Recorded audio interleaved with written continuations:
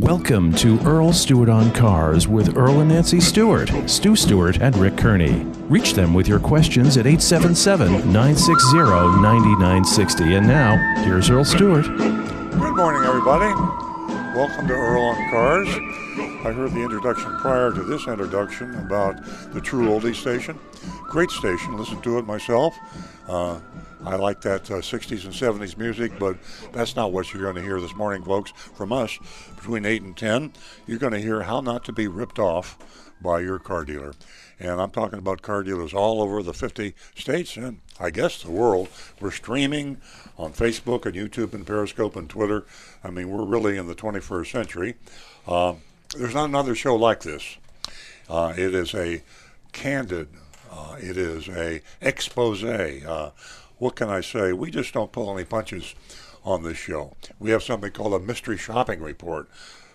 I hope you feel the excitement in my voice because Nancy Stewart and Rick Kearney and Stu Stewart, the team here in the studio, we truly get excited. We're happy.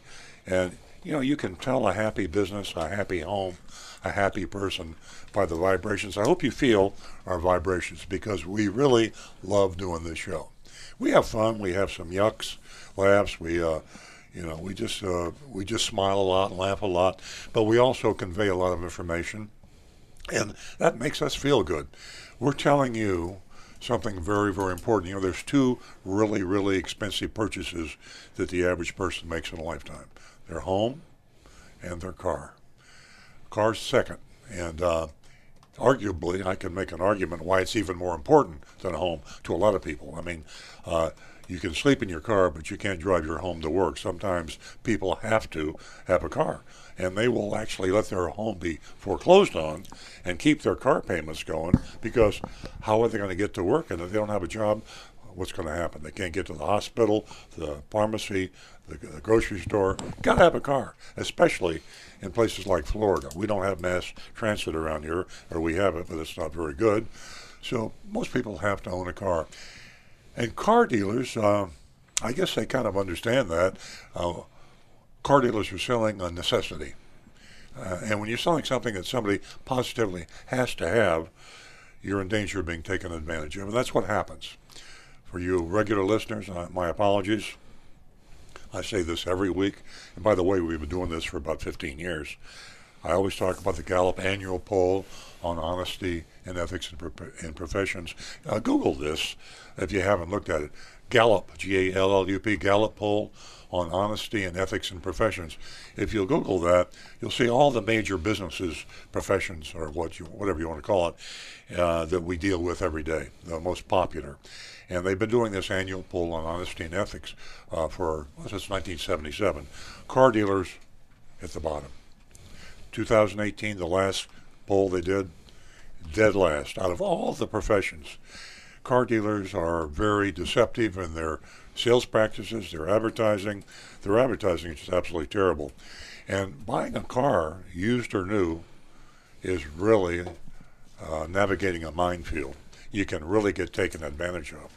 And that's what this show's all about. So we love doing this because we feel good about helping you. And we get calls all the time from folks that have been victimized. We get calls from people that have listened to the show and used some of the suggestions and really been victorious in their purchase.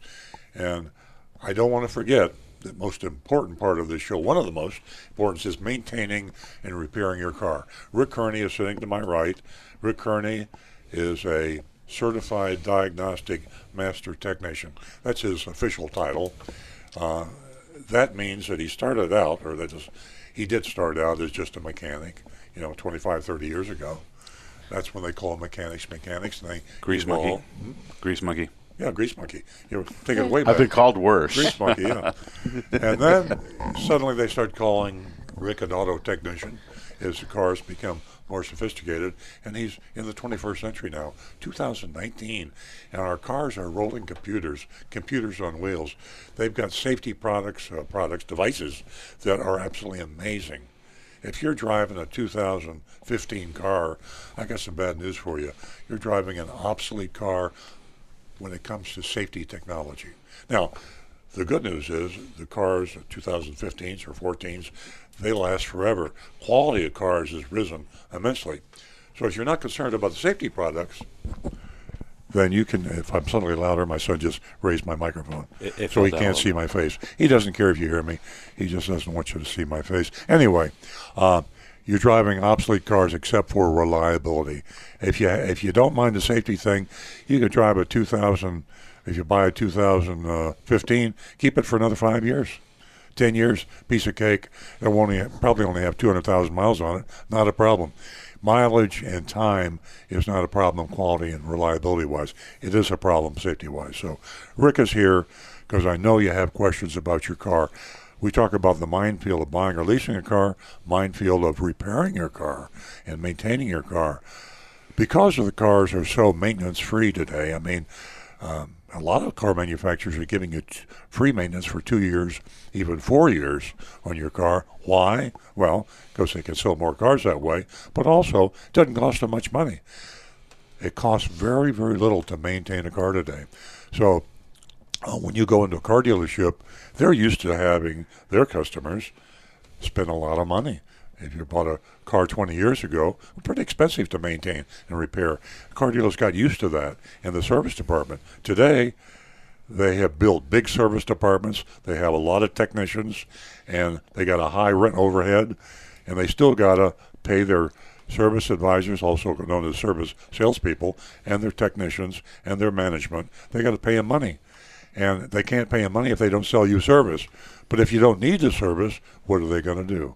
Well, they're going to make it up, and that's what happens. So when you bring your car in to a service department today, beware. They'll have a recommended list of services, most of which isn't even required. Rick can talk about that, but he also talks about the things that's hard to diagnose, like squeaks, rattles, funny smell, there's all sorts of weird things. You're going to have a light on your dashboard pop up. You're not sure what that means. You call Rick. He can answer the question. He can also probably save you some money. Sitting next to Rick is Nancy Stewart, the love of my life, my spouse, and also my co-pilot. She's the co-host on Earl Stewart on Cars, a very strong, dynamic women's advocate. Hashtag Me Too kind of gal. And she feels strongly that women should get an equal shake when they go into a car dealership, and sometimes they don't. It's better than it was. I mean, you go back 10, 15 years, it was terrible. You could walk into a car dealership, the salesman would say, honey, go home and get your husband or your brother. Or let me show you the makeup mirror, and I'm not going to open the hood because you don't know what you're looking at under a hood.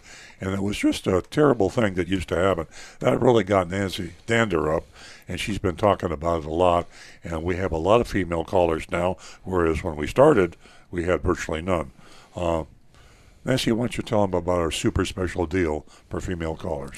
Ladies, help me build that platform here at Earl Stewart on Cars. I have something to encourage you, offer you, to give us a call. $50 for the first 2 new lady callers. Call us at 877-960-9960, and you can win yourself $50 this morning. Very good. 877-960-9960, and you can text us at 772-497-6530. We have our first female caller. I'll be with her in just a second. I know her well, and we all love Tina. We'll be right with you, Tina. Yeah. I want to give out this text number a couple times, and I want to remind you all about we're streaming on Facebook. You can go to Facebook, facebook.com/Earl on Cars. We're also on YouTube, Periscope, Twitter. Text number 772-497-6530. That's 772-497-6530. And, of course, the regular number is 877-960-9960. And we thrive on your calls. We're going to talk to Tina right now, and you'll understand when you listen to her why we need your calls. Yeah. And Stu is taking all of the texts and so many other things. Anyway, it's a team effort here, and ladies and gentlemen, you are an important part of the show. So, again, give us a call at 877-960-9960, and we're going to go to Tina. Boy, I'll tell you what, the lines are lit up. So, good morning, Tina. Oh, good. Looks like we just got pulled over. Good morning, everybody. How you doing? Hello, Wonderful. Tina. Let's enjoy the theme song for a second. Yeah, nobody can understand the same song, so we're going to have We'll explain it. to. Yeah, no, we'll explain it. Yeah. It's Tina's favorite song, The devil folks. went down to Georgia. He was That's looking it. for a soul to save. We'll just play that part next time. That's the and that first way- time. Yeah, that's the first time I heard it Yeah. because I couldn't hear it all the other times. Morning, So Tina. good morning, Tina. Oh my goodness! Thank you so much for that. I appreciate it. Wow. Big automotive news this week in the state of Florida. Governor DeSantis signed a bill allowing autonomous vehicles. Yes, There's he did. quite a few rules and restrictions, but we have officially entered the 21st century in Florida. Wow. Exciting time. Tina, do you remember what some of those rules were? Do they? I suppose one of the rule is they have to always have a human in the car when the car's on the road. Yeah, I think another one of the rules is that they have to carry quite a bit of, the company has to carry quite a bit of liability insurance. Mm-hmm. And the company also has to do their own extensive testing to make sure these vehicles are safe on the highways. Tina, may I interrupt you just for a quick second? We have a lot of calls coming in, and we only have 3 lines. All of our lines are waiting now, and for you callers waiting, we promise to get to you ASAP. But if you call in with the 3 lines covered, then you're going to get a busy signal. So we really want your calls. Call back in maybe 10, 15 minutes, and we would love to talk to you. So I'm sorry, Tina. Apologize for that. Go right ahead. Oh no, that's okay. I just think it's really great. I mean, I didn't realize that there was a bill that was proposed this season for the House and Senate, Yeah, me but neither. apparently there was. And now, like I said, Florida's entering the 21st century, and Governor DeSantis said, "Okay, you know, everybody that's wanting to test their vehicles in California, welcome to Florida. You Watch know, we out, want you to folks." come over here." And I think it may be less expensive for them to come here too. So it could open the way for a whole new industry in the state. Absolutely. I think, Absolutely. and a lot of people hearing you, Tina, are saying, oh my God, I'm going to be on 995 and some car with no driver is going to be there. I'm scared to do it. I keep telling myself, and we can statistically prove this, that of all the autonomous cars that have been tested over the years, California, Nevada, and a few other states, the accident rate is much lower for autonomous cars than cars with drunks and texters and everybody else. So Stu don't worry has about it, a, folks. This is a good trend, not a negative trend. This one's an even better video. Yeah. We're looking at, sorry, folks in Radio Land, we're looking at a video of a guy sleeping in his Tesla on autopilot. I saw that on the news last night. Oh, my gosh. Well, Tina, thanks for the heads up on that. That's going to be very interesting. Yeah. I can't wait till I Thanks, spot Rick. my first autonomous car. Thanks for bringing that to our listeners' attention. A lot of bills passed just recently by DeSantis, all good ones. Thank yeah, you. this one's pretty exciting. And, you know, for anybody that's looking for a career, I would say that computer programming would be a great thing to get into because these companies are going to need people that are really good with computer programming in order to operate and monitor these vehicles. So this could be Absolutely. a career step for a lot of young people. Yeah, it's a great time. We're certainly moving forward. Tina, I can't thank you enough for giving us a call, and we hope to hear from you next week. Thank you. Ladies, please burn up the lines. Oh, I can't thank do this you. by myself. Thank you, Thank you, Tina. Tina. Okay, we're going to go to Marty, and Marty's calling us from Jensen Beach. Welcome to the show, Marty.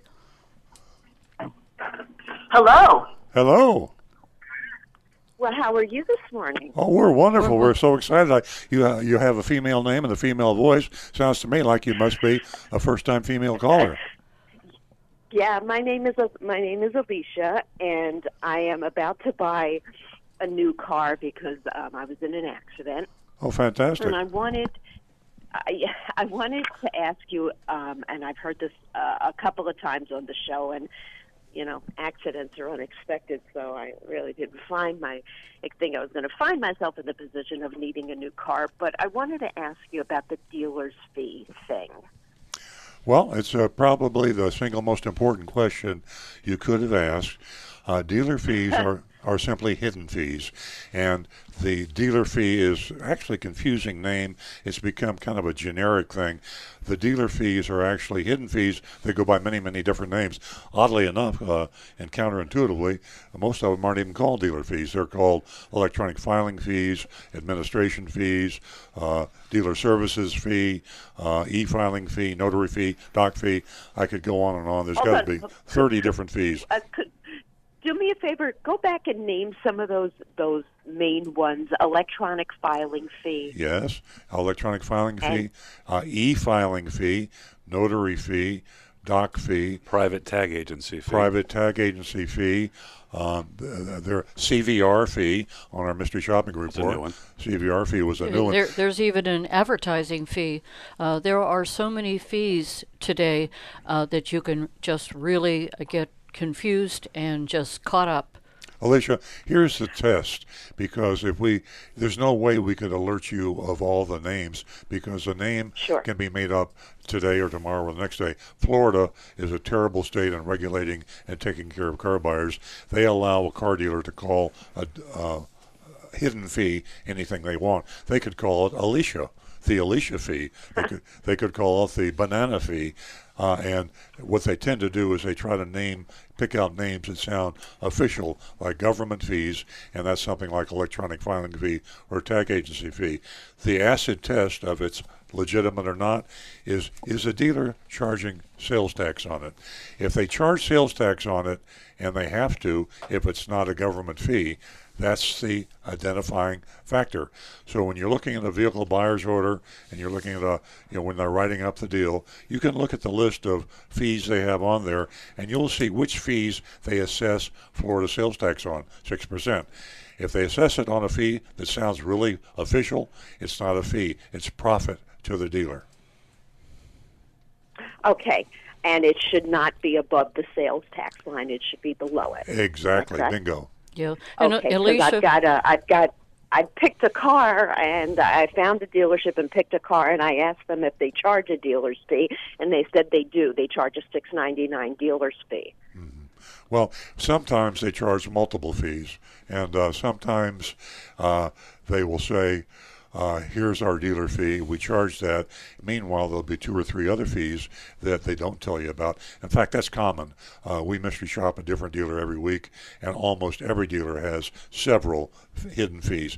I hate to call it dealer fee because the dealers will actually advertise no dealer fee.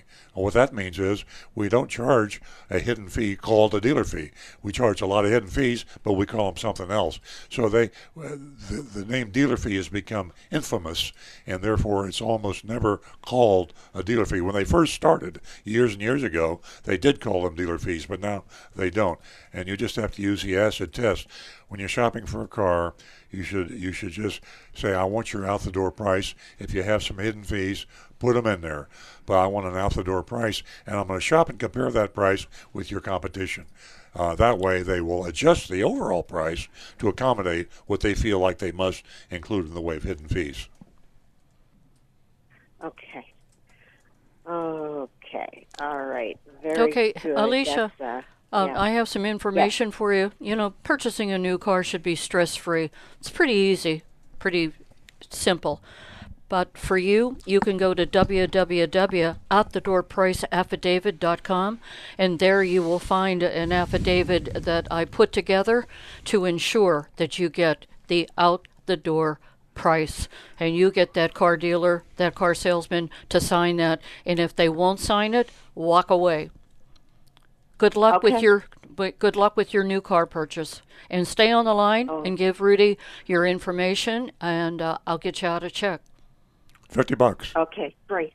Thank you. Oh, thank you. You're welcome. Awesome. Okay, we're going to go to Eric, who's calling us from Stewart. Good morning, Eric. Hey, Eric, you still there with us? Hey. Hey. Yep. Good morning. How can we help you? Good morning. Good morning. Good morning. We love the show and love the station. And my wife and I were just listening on the way down, and it's serendipitous that we heard you talking about car dealerships, because our Volkswagen's been in the Schumacher Volkswagen in North Palm Beach there for over a month. Wow. And it's been a long, long haul, and they said it was a rear main seal leaking, and they weren't sure, and we went back and forth. But long story short, they've had the car for a month now, and they just cannot seem to get back around to working on my car. The transmission is still out of the car. Wow. I called them. I've spoken to not only the service manager, is who I'm dealing with, but I'm also in Volkswagen customer service.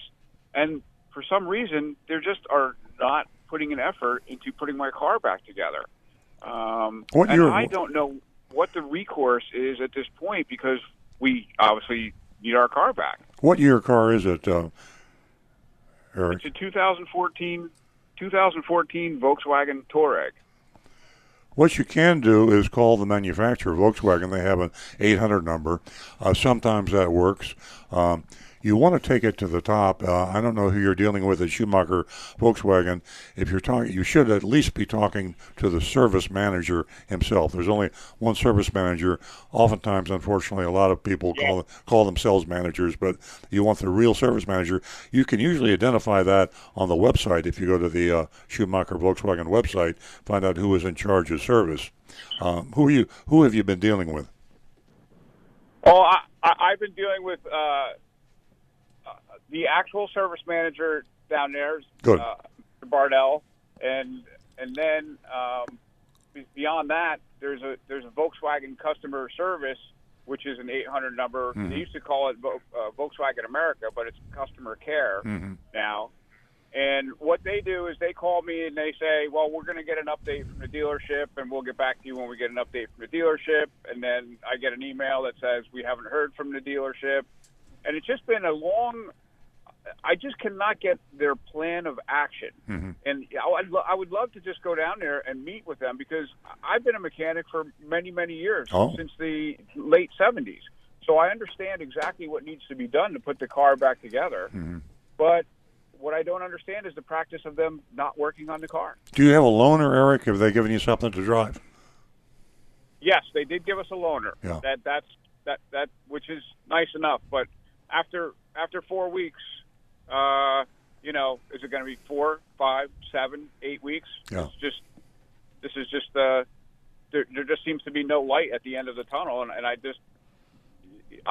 we do not know what to do from this point forward. Like I said, I'd love to sit down and meet with them. I'd love to take maybe another mechanic with me that can go down and meet with them and try to understand why it's physically not working on the car. Put the transmission back into the car. Eric, let me do this for you. I know Chuck Schumacher. I've known him for many years. I have his personal cell number. Text me at 772-497-6530. 497 what, sir? 6530. 497-6530. Area code 772-497-6530. If you text me at that number, I'll give you Chuck Schumacher's personal cell phone number, and he's the owner, of course, and tell him that you're a friend of mine and you listen to the radio show, and we're concerned. If he could personally look into this and expedite the repair, we'd appreciate it. That would be fantastic. I will text you as soon as possible. I'm just going to keep... I don't have anything to write that number down. And I guess when I get off the call, if you can put me on a hold with someone so I can just... Oh, here we go again. Anyway, I don't want to take up your airtime, but... well, thanks for calling. The text number is 772-497-6530. Thank you very much for your time. I appreciate it, and I will definitely text you right away. Thanks for calling, Eric. All right. Take care. Thank you. Give us a call again, Eric. Our phone number is 877-960-9960. And, folks, we'd love to hear from you. And you can go to youranonymousfeedback.com and voice your opinion on how we can improve the show, or any opinion at all. youranonymousfeedback.com. And our phone number again is 877-960-9960. And you can also text us at 772-497-6530. Now back to the recovering car dealer. Okay, I think we're building up some text. Rick, you got a YouTube. We do indeed. As a matter of fact, Guy Larrabee Watching from Ottawa, Canada. Oh, wow, I love it. Out of the International. country. We are international. Isn't that the capital of Canada? Ottawa, I don't think so. Hey, Guy, if you're listening It is. on can you send me a comment? Let me know. Is Ottawa the capital of Canada? It is. Okay. Stu's got his geography better than mine, that's for sure. Rudy's got his finger in the air. He says, love your show. I recently bought a car from a local dealer. I squeezed as hard as I could, got $1,500 off the internet price with no fees of any kind. Did I do okay? So Wow, man, I tell hugs you. work. You get a trophy. If you give me your mailing address, we'll send you a trophy because that hardly ever happens. So if you bear hug the salesperson, you get a better deal. Apparently. No. I think Canada's actually a lot more civilized. It is. We have a university here in Palm Beach County, Northwood University, and we have a large number of It's now Kaiser, by the way. Kaiser, Kaiser, yeah. But we have a large number of young Canadians of college age that go through their auto dealer marketing course. And at one time I consulted on that to speak to the graduating students. But the Canadian dealers, as general, they're far more civilized. South Florida is Dodge City when it comes to buying a car. I mean, there's a lot of gun smoke. Tombstone. Exactly, Tombstone. So in Canada, it would be a nice squeeze of a hug, and in South Florida, you want to squeeze them by the throat. Yeah, exactly. And we've got some more text, I think, building up on Stu's pad over It here. is Oh, yeah, the yeah. Heimlich. All right, let's get to them. First one, no name on it, just says, when dealers swap new car inventory, does the supplying dealer add a fee for the trade? If so, does the receiving dealer tack on that fee to the customer? That's such a great question. That's almost like an insider question. Dealer trades are what happens in probably a third or more. At our dealership, we probably do close to half dealer trades. And we don't charge a fee, and some dealers do not charge a fee. The interesting thing is that what car dealers like to do is they like to cheat the other dealers by when a car dealer, this gives to show you the moral fabric of the average car dealer.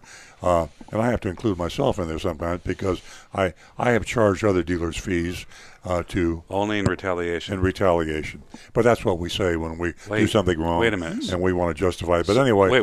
Then we do have a dealer fee, but we only charge dealers. Anyway, good one. When you go in to buy a car and they don't have that particular color, dealers will go to on the computer and they'll find the dealer in the area. Could be out of state even. They'll find a dealer that has that exact car because there's hundreds of thousands of cars in the region. So they look and they call the dealer and say, I need your blue Honda Civic and I have a white Honda Civic. Can we swap? And that's called a dealer trade. And you pay somebody $50 or $100 or however, depending on how far it is, and they go and pick up the car that you have sold and they drive it back and then you deliver it to the customer. So there is an expense involved, and the dealers will sometimes pass this along to the customer. Most dealers do not pass it along to the customer. But what dealers do is they will charge the other dealer a fee. They will charge the other dealer, say, well, we have stripes and we have this, and they'll put a phony Monroney on the car, and they will say, oh, we have a dealer trade with ABC Dealer, and then we'll say, okay, add another $375 for stripes and floor mats and Nitro, everything. They will do the same things to the other dealer that the dealers do to the customers, and of course then the other dealer will pass that along to the customer. So it's a great question because when you do have to buy a car that was swapped from another dealer, of course I almost forgot to mention, be aware there's going to be a lot of mileage on the car. You can have a car come in from Georgia or Alabama to South Florida, and you're looking at maybe 800 miles on a car. Yeah. Mm-hmm. So it's going to add mileage, but you also want to know, are there extra charges because of the swap? Not just from the cost of the person you have to send to get the car, but from extra stuff that the trading dealer has put on the car. Correct. An ethical dealer will tell you up front if there's going to be extra equipment on the car. Yeah. It's not crazy. Let's say they trucked a car in from out of state, and they say, we're going to bring this in from South Carolina, and it's going to be another $600 to transport it here. You can still negotiate that because they're likely making plenty of profit to absorb it. Yeah. Maybe not, but it's definitely negotiable. Yeah, it's also a reason, I hate to expound, but because it's such a common problem, there's also a tendency do not want to dealer trade a car because they want to sell you a car today. Right. They want to deliver the car today, and they'll try to talk you out of it. So, like everything else in life, there's good things and bad things about dealer trading. It dealer trading raises its own set of hazards, but it also gets you the exact car. It brings up a good point. Dealers are very incentivized internally to sell the oldest cars that they've had in stock because there's a carrying cost to keep those cars there. Mm-hmm. So, in a perfect world, they would sell you the oldest car they have in inventory, but that's the one that has the what they call lot rot with dust and flat tires and batteries that haven't been driven a lot. No, I'm really digressing here, but if you hadn't said that, I have a friend, actually one of my best friends, that bought a car from me a few years ago, and when I delivered the car, there was a rat in the car. I still think it was his rat. And I had to take the car back, and I asked my people at the dealership, where did this car come from with a rat in it? And we got it from Treasure Coast Toyota. It was a dealer trade. We dealer traded. So what I had my dealer trade person do is dealer trade the car with a rat back to Treasure Coast Toyota. Right. Well, we actually got the rat out of the car, but they chewed They got the rat nest. Exactly. So that's too much digression. 877-960-9960. 877-960-9960. Or you can text us at 772-497-6530. Let's burn up those lines again, folks. We had them jammed up for a while. Ladies and gentlemen, you never know what the dealers are up to. And negotiate. There is always room to negotiate. It's a very important part of your trade, your new car purchase, your whatever you're doing in that dealership. You never know what they're up to. 877-960-9960, or you can text us at 772-497-6530. And don't forget your anonymous feedback, youranonymousfeedback.com. Okay. Voice your opinion. Getting back to the text. All right, I got a very, very special one here. Steve sent this in. It's a picture from the latest Gallup poll of honest and ethics and professions. And listen to this. Car salespeople have moved up. They're not on the bottom. Members of Congress have replaced car people as the lowest trusted profession in America. Okay. Yay. And then where are car dealers? Well, they're second from the bottom. Next to last. So, there's Rudy funny. with his special effects. It's funny. Here's what it tells me.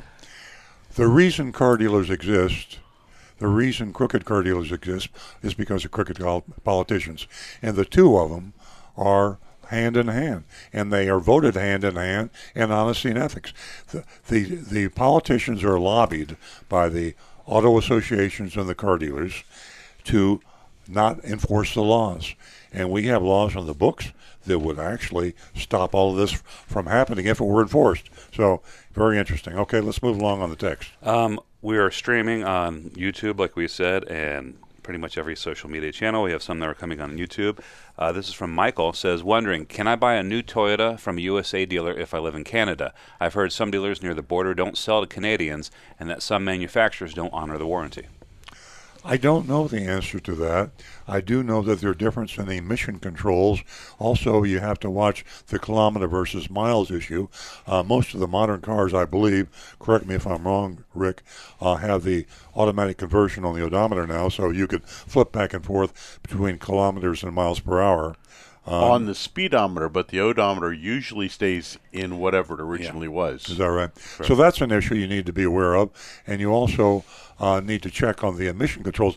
I'm thinking that USA emissions must meet Canadian emissions. I believe they do, because we have bought cars from Canada at my dealership, and we sold them. And the only issue we ran into at that time was the kilometer. Yeah. We have sold vehicles to Canadians. There are some issues, but honestly, we'd have to look it up and get back to you next week and let you know what those are. But it's great that you can shop in another country where you go with a better price. That would be very interesting, and we probably could do that ourselves. We can online shop prices of cars right across the border in Canada, see how they compare with USA prices. Mm-hmm. For you folks up there, because we're international now, for you folks that are on the border states of Canada, you might be better off to drive across the border and buy yourself a car in Canada. I don't know. Okay. We have one from Javi, and this is also on YouTube. Good morning. Love the show. I purchased a new 2019 Ram, and it's been at the dealer over 5 times and over 30 days of service days, which qualified for lemon law arbitration. I just lost the process of arbitration due to a windshield defect that makes a whistling noise at highway speeds that drives me crazy. They say I don't qualify for lemon law because it's not a dangerous or mechanical issue. Can I still fight the manufacturer and reapply for lemon law since they cannot fix the issue on a new vehicle? Thank you. What state can you tell? Let's see. I'll have to type back. The lemon laws are different in each state. They're kind of the same, but there are little differences. And I wasn't aware in Florida that there was an exclusion, and it was only for safety-related items. I thought it was for any defect of a car that was within the manufacturer's warranty. So if you have a squeak or a rattle in Florida, and they can't get the squeak or rattle out, you get another car if it cannot be fixed by the manufacturer or the dealer. So we need to research that, find out what state it is in.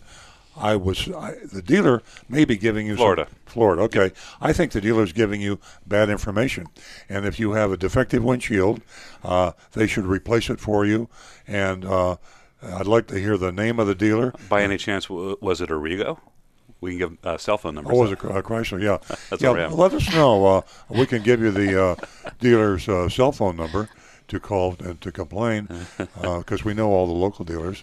They're not my friends, but back when I was evil, I got all their cell phone numbers, and now that I'm recovering, when they trusted you, yeah. when they thought you were one of them, yeah. Yes, ladies and gentlemen, we want to make use of those cell phone numbers that Earl accumulated through his career. Yeah. So if you need one, you just give us a call. They look at me as a dealer that went rogue, kind of. Like, what happened to you, man? We used to be friends.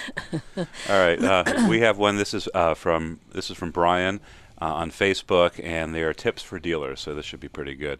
Tips that dealers need to pay attention to. 1, no haggle is the way to go. It's a growing trend in the industry. Excuse me 1 second. Sure.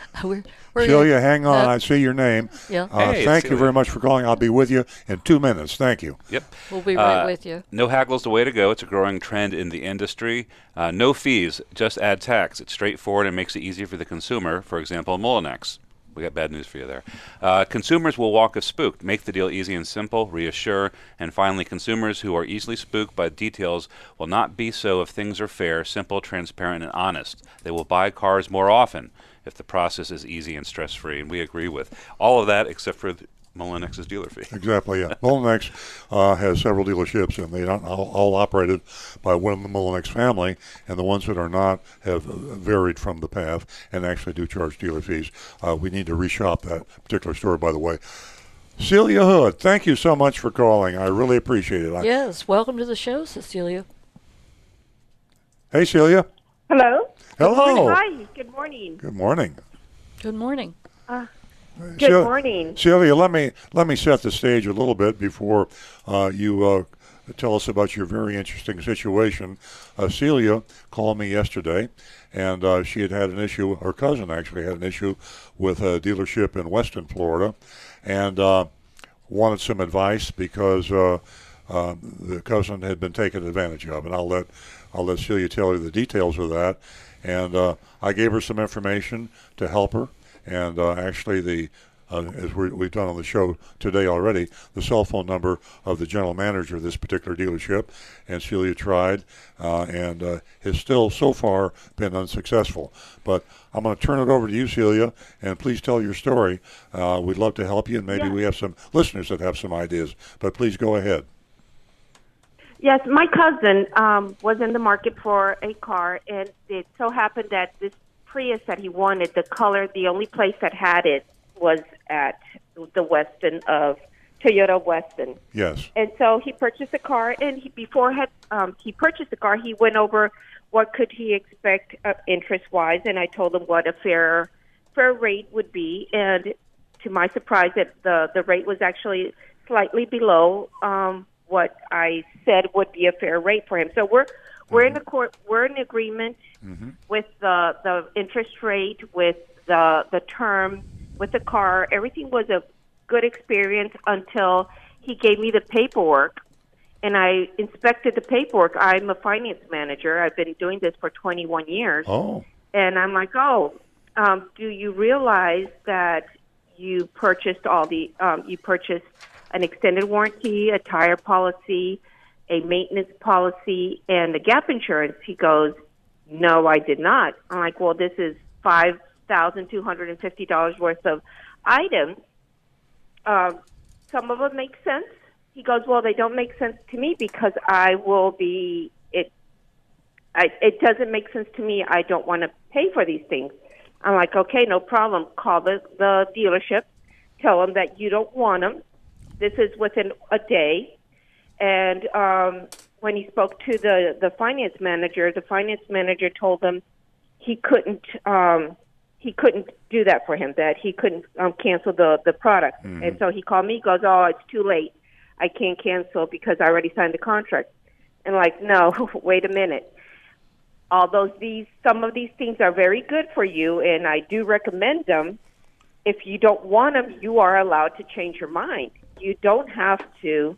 If you thought about it and it wasn't to your advantage, or you don't think it's going to work for you, you are allowed to cancel these products. And we did the calculations, and his payment would go from $650 to $550. He goes, that would be so much more affordable for me to pay $100 less. Mm-hmm. And so I'm like, don't worry. I'll call the dealership, and I will explain the situation, that maybe there was a miscommunication. We're not making any accusations. We're not saying they did it in bad faith, just that he doesn't want them, and it's a simple solution. Just recontract, have them eliminated, and lower his payments without these items. Mm-hmm. We called and called and called. Nobody would answer. Nobody would call us back. And finally, the finance director calls me back and tells me, listen, this is not my job. I don't do these things. And the deal's been funded, and so sorry for your luck, but there's nothing we can do. They said the deal's been funded, and it had only been 2 days since before you called, right? It was 2 days has transpired. The first day when he called and said that he didn't want it, but they said that was nothing to be done. So once he told me this, I'm like, don't worry, I'll handle it for you. I'll give a call. In my career, if somebody changes their mind and they no longer want something, it's a no-brainer. You just, by all means, just come on in. We'll take it out, and you go about your business. It's not like he was trying to return the car, or he had cold feet, or buyer's remorse. He loved the car, and this has actually just made it a happy occasion of getting the car of his dreams has turned into a nightmare. Sure. So I'm like, surely there has to be somebody we can talk to. And that's when I called you, because I tried going through corporate, but I don't know anybody, and the only way you can go through corporate is you have to have a name. So that's what I was kind of looking for. When you suggested, give the general manager a call, which I tried numerous times, but he wouldn't return my phone calls. Mm-hmm. I was able to get his cell phone and called him, and to my dismay, he was in total agreement with what his finance manager, finance director said. He's like, under no circumstances will we recontract. And he treated me like very extremely rude. Sure. And nothing that I would expect from a general manager. My experience in the car business, the general manager is the captain of the ship, and he's the one that determines where the deal is going to go. And if something is wrong, he's the person to make it right. Exactly. And for him to not do this, and not only that, treat me in a very condescending way and say that there's nothing that can be done, when I know it can be recontract. It's a 2-minute deal. You just print a contract, and that's it. Exactly. No, he's in agreement with his cronies. I'm telling you, I've never seen anything like this. Well, Celia, I really admire your attitude and to go after this and try to solve it and stick up for what's right. You're totally right. Your cousin was taken advantage of. I believe you mentioned to me when we were talking that he didn't understand that. Was I correct that your cousin didn't understand English very well? He doesn't. He doesn't speak, and he speaks poorly. and he understands even worse. So maybe they did explain it to him. We're not denying that, but he said, I never agreed to it. Never agreed to it, yeah. They took advantage. He said, I listened to him. He was explaining these things, but I never said yes. Yes. You know, one thing. I guess they have electronic signing, so he doesn't really get to inspect this. He electronically signs and didn't inspect the documents. One thing that I would recommend is that when you pursue this, and by the way, the general manager's name at Weston Toyota is David Matthews, and I'm shocked, like you are, Celia, that this man, who was high up at AutoNation, a general manager is a very important position, a very high-paid, responsible position, and the fact that Dave Matthews stonewalled you on this is shocking to me. I think that by committing this whole complaint, you're a very articulate, very smart lady, and if you were to put this in writing in an email, it would have a lot of power because AutoNation, as you know, is a publicly owned company. They have some fiduciary responsibility, some great liabilities because they're a publicly owned company. And what they're doing here smacks of fraud. I don't say it is fraud. It could have been a mistake, a misunderstanding. But at this point, it sounds they told you something that was wrong. As I recall, you told me that they could not recontract because it had been funded. And as you know, you're a finance manager. They can recontact it anytime they want to. My son Stu has a point. Not only can they recontact, it's up to them. They can it's called a flat cancel. You flat cancel the deal. It might cost them $150 as a fee from the lender. But the other thing that can be done is you can cancel all those products that they forced down you. Sure. And within days of you buying the car, you should get a 100% refund. If you waited a few months, you get it prorated. Yeah. And Celia, here's another thing. We've been watching AutoNation. You may have seen it in Automotive News. I didn't know till this morning that you were a finance manager, I assume at a dealership in Florida. But AutoNation has made a major strategic change. They've cut their prices very low. AutoNation car prices, the Prius that he bought, probably had a very good low price on it. And they have openly stated, because they're a public company, they're going to try to make that money back in the finance departments. So they're targeting the finance department with products, not an interest, as you said, which is also interesting that you said the interest was actually a good interest rate. They are selling their branded products, AutoNation products, and you mentioned an extended warranty, AutoNation warranty. They own that warranty company. AutoNation tire road hazard insurance, AutoNation maintenance insurance, AutoNation gap insurance, and that comes up and to a $7.99 dealer fee. And a dealer fee. So $5,250. That's a lot of money. They probably made but that doesn't include the dealer fee. You have to add on the top of dealer fee to that too. Wow. So the point is that they actually made very little on the sale of the Prius. My guess is a profit of $1,000 or so, and they made almost 6 times that with the products that they sold in F&I and the dealer fee. So that is a corporate strategic decision. And what used to be Michael Jackson. I forgot who took over for Michael Jackson as CEO. It was Madonna. I think it was Madonna. Madonna, okay. Took over for Michael Jackson, has stated publicly this new strategic move, and they have issued new pay plans, I'm sure, to all the general managers and the finance managers, and they're saying, okay, we're not going to focus on front-end profit. We're not going to focus on the markup of the car. We're going to have low markups because we need to do that to be competitive. No, wait, I got that. Here's the human impact of that. Yeah, human impact is they're losing money on the markup in the front end to be competitive. They're making it in the back end, which is the finance department. So put it in writing, Celia, and you can copy me with it. Try to get a copy of that to the CEO of AutoNation. If my son will Google that, we'll get you his name, and you can probably even get his email address. But I think if you push this, you can actually get this situation handled. Yes, and like I said, normally the buck stops with the general manager. You think if you make a request, and it's a reasonable request. Exactly. We're not asking for a discount on the car. We're not asking for any trouble. It's just quick and simple. Just please remove the products and recontract, because he could really use making $100 less in payment, which is, in somebody that is a hardworking person and counts the pennies, $100 is a lot of money. That could pay for his insurance. Sure. And for them to just flat out not even apologize, on the contrary, treat me like some crazy lady that I don't know what I'm talking about. Celia, this is going to be a crusade for you and me. And the CEO of AutoNation coming in is Carl, C-A-R-L, Liebert, L-I-E-B-E-R-T, and possibly the outgoing Michael Jackson is the former CEO. He may still be, but Carl Liebert is coming in.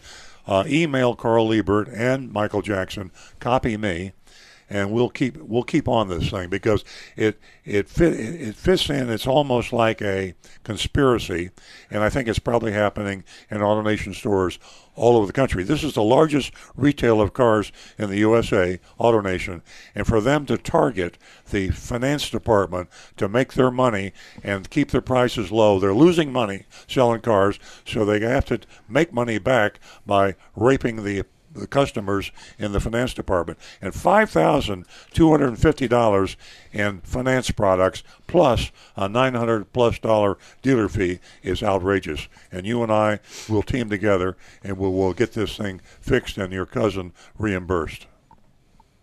Thank you so much, Mr. Stewart. You have been so helpful in this matter, and I really appreciate it. Okay, let's keep in touch. We'll continue. We'll stay in touch. We will. Celia, I just want to thank you you for letting your voice be heard. And it's amazing women like you that has really changed what goes on in these dealerships. Again, thank you. Okay, Howard, we see you holding there. It's just wrong, so we can't let this happen. That's right. Thank you. Right. Thank you, Celia. And she's a first-time female caller, so she gets $50.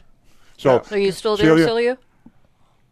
Yeah, stay on the line, and we'll get your contact. I have your contact information. We're going to send you $50 because you're a new female caller. I'll send you $50 as the first female caller. And again, thank you. Thank you so much for sharing this story with us. We're going to get the job done with your leadership. Yeah. Okay, Howard's holding. Rick has a comment, Howard. and now we need to get rolling again. Rick? Real fast, you mentioned conspiracy.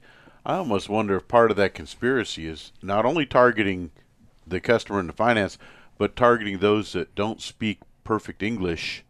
Absolutely. And may not understand because of that language barrier. Absolutely. It's required as a Florida law and probably a federal law that says if you are not competent in English, there has to be a contract offered to you in your native language. And I believe that probably was never done. We have Howard holding. Morning, Howard. Yeah, good morning, and a happy Father's Day to all of you. Thank you. Concerning language barriers, I know in your dealership you have Creole-speaking agents, you have French-speaking agents, Spanish. Yes. Any other languages, by the way? We wish we had Portuguese. Creole, French. We're working Spanish. on that. Yeah. We're trying to expand. I think that there's a big Portuguese population here. We've encountered a number of issues by not having a Portuguese native-speaking person. In fact, we're actually thinking about forming a Brazilian sales team, and we'd like to any of you folks out there that are Portuguese-speaking. Bom dia. That would like to get into the automobile business, we'd love to hear from you. But that's a different subject. But you're absolutely right, Howard. Native-speaking salespeople is very important in South Florida. Yeah, I was a language professor in New York, so I know a lot about the Romance languages. I know a Portuguese person could probably understand 80% of Spanish, but a Spanish-speaking person will get zipped out of Portuguese. So, I know that as a fact. Here's my question for Rick. I always ask these questions, and, they're way out of line maybe. What happened to the PCV valve in cars? Are they still around, or is there maintenance on them? They are still PCV valves in the cars. Tell us what a PCV valve is, because 99% of the audience has no idea. A PCV valve is positive crankcase ventilation. Of course. And I knew that. Basically, what it does is I knew that. the fumes inside the engine from the oil vapors, gasoline, everything that's building up down in the crankcase of the engine. This actually has a ventilation system that draws those fumes out and puts them back into the airflow of the engine so that they can go into the combustion chambers and actually be burned along with the air and gasoline. Does that answer your question, Howard? Yeah, but why aren't they changed? Well, why is there no maintenance? No place in the manual that says change a PCV valve. And if that's the case, when should it be changed? That's actually a part that they have by way of technology. They've improved them to the point of which now they no longer have a little check ball in there, and they really don't require maintenance anymore. They are almost a lifetime part, and the only time you should have an issue is if it begins to plug up and the computer would detect it and actually kick a trouble code for it. So it's become a no maintenance item. You only replace it if it goes bad. Howard, it's hard for old guys like you and me to get used to the fact that cars are so much better today than they were 40, 50 years ago. Unbelievable. The cars just last forever now. Yeah. Okay, now since I got Rick on the line, I'd like to talk to you about brake jobs. Question number one. If you're doing a brake job, let's say on a Toyota, should you use Toyota pads or is it good to use Wagner pads? I know they're both ceramic. What do you think about that? I have no problem with Wagner. I think Wagner makes a very good quality product. There are also other companies out there that make very good, high-quality brake pads. I do recommend stay away from what are known as semi-metallic pads, because semi-metallic pads, although they have slight advantages in less noise, they actually can cause more wear on the brake rotor itself, and pads are relatively inexpensive compared to the brake rotor. Yeah, and do you have to replace the, and when you do the pads, do you have to replace the rotors, or can you cut them, or can you leave them alone? What is the consensus on that? As long as the rotor is still thick enough, we recommend resurfacing or grinding the rotor to get a good smooth surface, take out any pulsation, and make a fresh surface for the new pads to ride on. And once those rotors actually begin to get too thin, then we'll recommend replacement. But on modern cars and with the modern technology, rotors, I figure 200, 300,000 miles, maybe you might have to think about replacing them. Howard, what's a language professor being so versed in mechanics? I mean, did you do that as a sideline when you were teaching German? No, I didn't teach German. I know I could speak German, but I taught Romance language. Romance. French, Spanish, and Italian. Wow, you're very. My sideline was I taught 3 jobs. I taught high school, university, and night school. Wow. I did that for about 10 years, and then I got burnt out, and I went back to one job. Wow. And then I retired at age 55, and I went to Florida, where I met you when you were before you were recovered. When you were selling, I think you were selling Flibbits? Pontiacs, Pontiacs, that's Pontiacs, right. Yeah, you knew me when did I ever take advantage of you when I was evil? Yeah. Never. Of course Okay. you did. Sorry, I'm Howard. very knowledgeable about cars. My MOS in the Army they put me in the Army. I'm a college guy. Uh-huh. They put me in the motor pool. So I do. So I was a corporal in the motor pool during the Korean War. Yeah. So what can I tell you? So I know a little bit about Jeeps. I know a little about Fording. Do you know what Fording is in a Jeep? I bet Rick doesn't even know that. No. Let's see. I'm going to take a guess The octane. that it is basically you are making a Jeep ready to go underwater almost, crossing a river. Rick, you're the best. You know everything. With a snorkel. Has a snorkel, I bet. Amphibious. And Well, also, I was able to climb steep hills and go up steps. Yeah. Yep. Yeah, again underwater and water, and that's why we won World War II. Howard, when you were in the to motor pool, did you know a Sergeant Bilko? Or a guy, did you know Private Doberman? They were both in the motor pool. That rings a bell. Yeah. I guess that's going. Yeah, That's okay. not. Anyway. Well, so Okay, was Sergeant I've been Zale. talking to you long enough. I'm going to sign off now. And, Yeah, great conversation. 10-4. What an interesting guy. Wow. Very Thanks, Howard. interesting, Howard. Thanks for sharing all those details with us. Just to change gears a little bit from brake pads that we were talking about with Howard, going into a dealership alone is a no-no. Absolutely. To purchase a vehicle, it can just make your head spin. But ladies and gentlemen, I can't repeat myself enough. Do not go shopping alone. It is a no-no. We have a mystery shopping report coming up shortly, and it is from Roger Dean Chevrolet, and you can rate that you can rate that mystery shopping report, and you can go to the text number 772-497-6530, and you can help us out and rate the mystery shopping report from Roger Dean Chevrolet. Rick, did you have something? I was just going to mention maybe we ought to get Howard together with our old buddy No Hill Mike. Oh, yeah. Oh, they'd spend days talking old Army vehicles. Okay, we got the text backing up, and they're coming in as we speak. Yes. Yep. All right, let me get to them. Okay, this is from Robbie, who's a regular texter, and she's referring to Celia's call.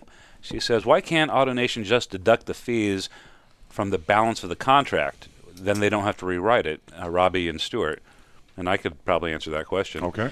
There's two entities that Celia or her cousin is dealing with. One is the dealership, and the other is the lender. And I'm assuming it's Southeast Toyota Finance because she mentioned a really good interest rate on a Prius, and they have special rates.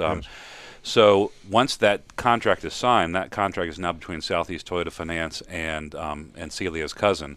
So any changes on that contract would have to be agreed upon by both AutoNation and Celia's cousin. So they can make the appeal to Southeast Toyota Finance, but they still need to get AutoNation on board with that call. And if they deducted it from the total amount of the contract, the monthly payment will remain the same. Right, just pay it off sooner. And if you listen to Celia's words, it was $100 per month difference. Yeah. Her cousin is going to be hard-pressed to be able to make the payment, so they really need to be recontracted. That's okay, right. We got another text. Yes, we do. Hi, Earl. This is Ann. I know you and Nancy love Consumer Reports. Did you see that Consumer Reports loves the new Toyota Supra? They haven't completed formal testing, so it's not the official recommendation, but the article states that what they've seen so far is very good. My husband is very, very excited. He drove a Supra in the early 1990s. I didn't know that, and I'm glad that Consumer Reports did test drive the car. I saw some pictures of it. They showed them to our salespeople. Yeah. In fact, we got all excited because we thought we'd actually got one in the dealership.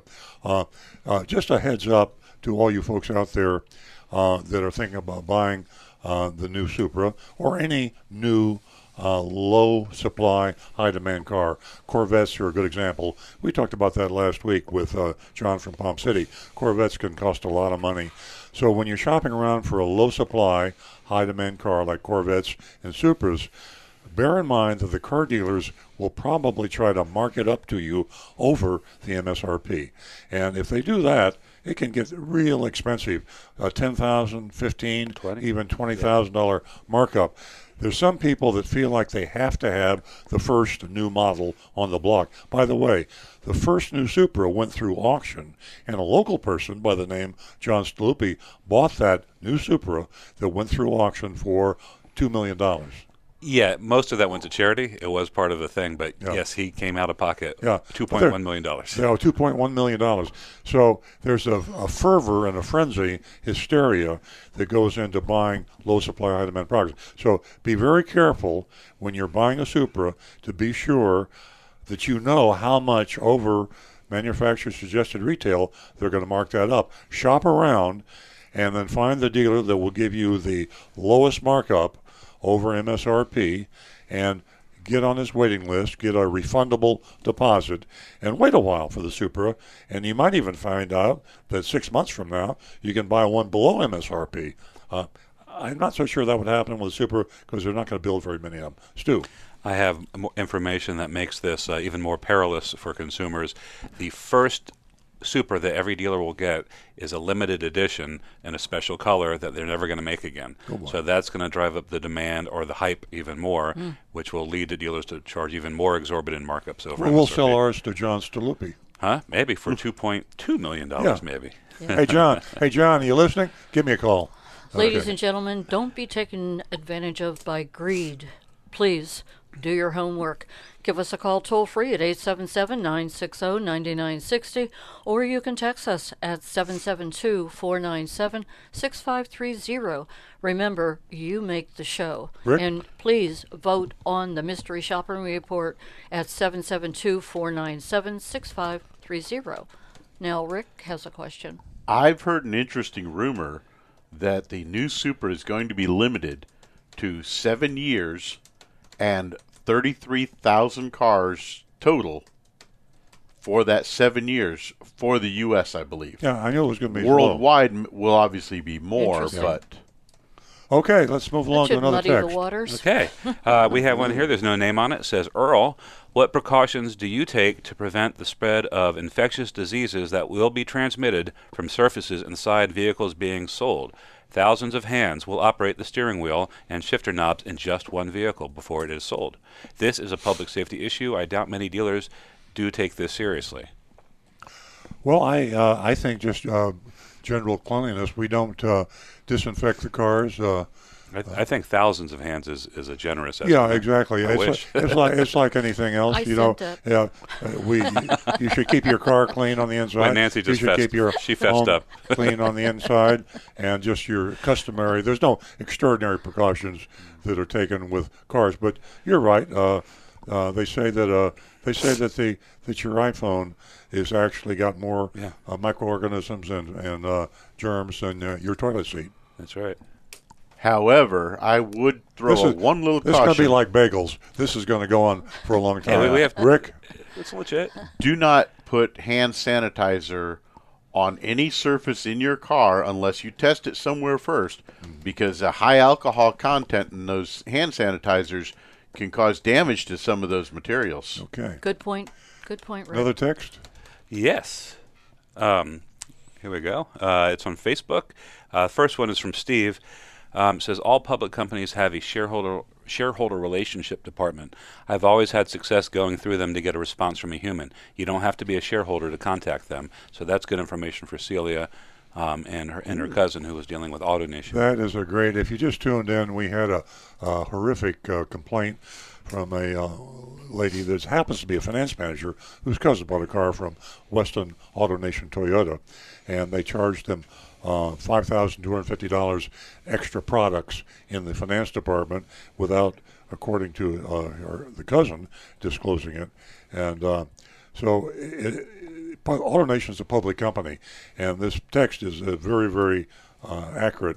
When you go to the shareholders, in fact, I wouldn't, if you really want to get their attention, buy one share of AutoNation stock, and then you are a shareholder, and you have certain legal rights, and they have to recognize a stockholder in a public company. And you would definitely have your email or your letter or your phone call or whatever you communicated to the shareholders line on the AutoNation website. It would come to a whole new set of eyes that might take this very seriously. Thank you. Okay. Next one comes from from Facebook Live video. This is from Edlin. Good morning. My dealer is forcing me to do a transmission service on my 2018 Honda Accord, which has 34,000 miles on it. What is good mileage to do a transmission service, by the way? It's $360 that they're trying to charge. Please advise. Rick, what is it for Toyota? There is no maintenance interval recommended by the factory for Toyota transmissions. Okay, that's likely the same for Honda, but we don't know for sure. But we can Google it, because whatever is in your owner's manual, you have an owner's manual. If not, you should have one, and you can get one quickly for your 2018 Honda, and look up the recommended service. If it is not a factory recommended transmission service, just say no. Turn around and walk away. And I change Honda dealers. Yep. I would go to a Honda dealer that wasn't trying to take advantage of me. We don't know that for sure, but if Stu can't find it in the next couple of minutes, the answer will be in your owner's manual. Well, I'm looking real quick, and this is not a deep dive research thing, but just a Google suggested answer says 50,000 or 100,000 miles, but that's not from Honda. So we'll keep looking and get the actual. I'm gonna go out on a limb here. I'm gonna say most new vehicles, 2018, 2019, do not require transmission services, and the older ones do. But I believe there's some exceptions. We're not sure. Honda may be one. About the only exception that I might add in there is if you've got a truck or something, or you're doing a lot of towing, or in very extremely dirty circumstances, say you're doing a lot of dirt road driving. But your owner's manual would point that out. They always CYA, and in the owner's manual they will give you the recommended maintenance, and then they will say, maybe in the fine print somewhere, but if you happen to have a truck, or you happen to have a car for that matter, and you're pulling a big trailer, then all bets are off. So they even have limits on what you can pull, and if you pull too much, then you void your warranty. You know, that owner's manual is a book of knowledge, and I believe that there are more consumers that are referring to your owner's manual, but not enough today. But pull that out, and it will definitely inform you about your vehicle. Give us a call, 877-960-9960, and you can text us at 772-497-6530. And I believe that Stu has some more text to share with We're getting almost caught up. We got 2 left. This first one is from M. Av. For what you guys do, your show should be syndicated across the nation. Oh, thank you. I totally agree. But syndicators out there, make us an offer. And we're kind of syndicated. We're self-syndicated. Yeah, we're self-syndicated. Thank you very much. The next one is also from YouTube stream. It's from Bruce INPB. Should I buy the 2016 Lexus LX570 with the airbag that cannot be replaced? I think I already know Earl's answer to this. Gosh, I didn't even know you couldn't replace the airbags in a 2016 Lexus. Well, it's probably a Takata that doesn't have a fix yet. But I didn't know I see. Okay.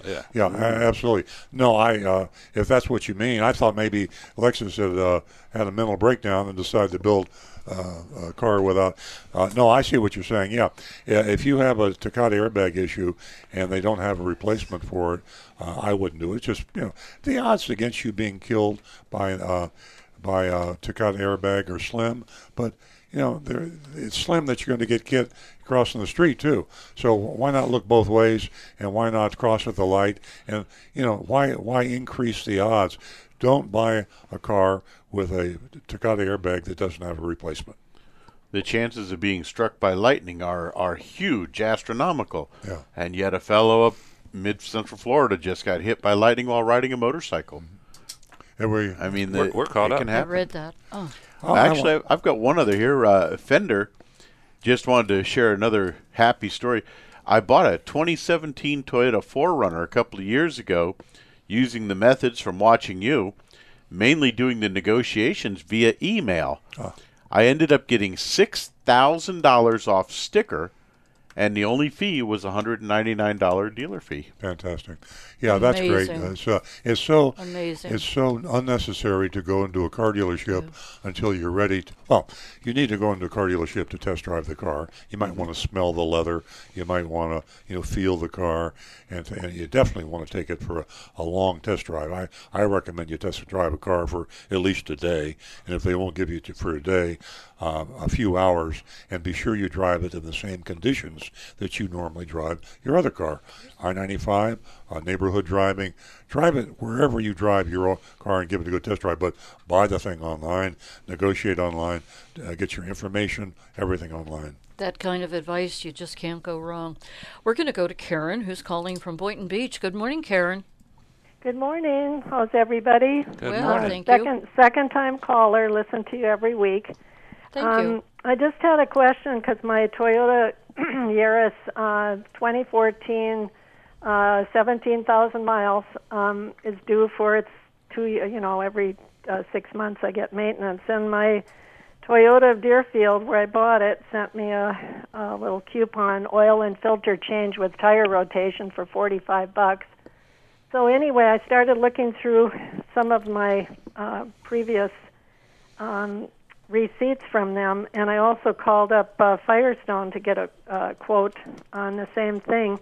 And one Firestone tells me $28 with a free tire rotation with regular oil, and the other one said with synthetic oil something like $60 plus $20 for the tire rotation. So what my question is, I should have probably looked into this before. Am I supposed to be putting synthetic oil in there or regular conventional oil?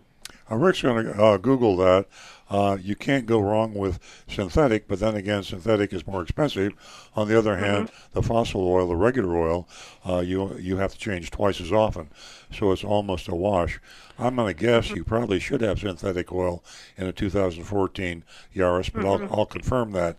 What I will say while Rick is Googling, I would say this, that all these offers that you get from Toyota dealers or anyone else on oil changes and tire rotations typically are pretty good prices, and they do that to get you in. Where you really have to be careful is when they inspect. They'll have a 25-point inspection on your 2014 Yaris, and my guess is they're going to find something far more expensive than the $65 to fix for you. So exactly, be leery of that, and then if they quote you something that needs to be checked, changed, or replaced or fixed, then go to another dealer and get a second opinion. These get you in the door offers from dealers or independent chains are just exactly that. They want to upsell you. That's what they call it in-house. They say, we need to get them in the door so we can upsell them, sell them something that we can make more profit on. And my other thing I noticed going through the bills here from the time I had the initial 48, let's see, it was the initial 2-year free maintenance. I was getting synthetic oil in there on the slips, except one time conventional, but usually synthetic. But then when I went to my own that I was paying for, it looked like they were putting the regular oil in, so who knows?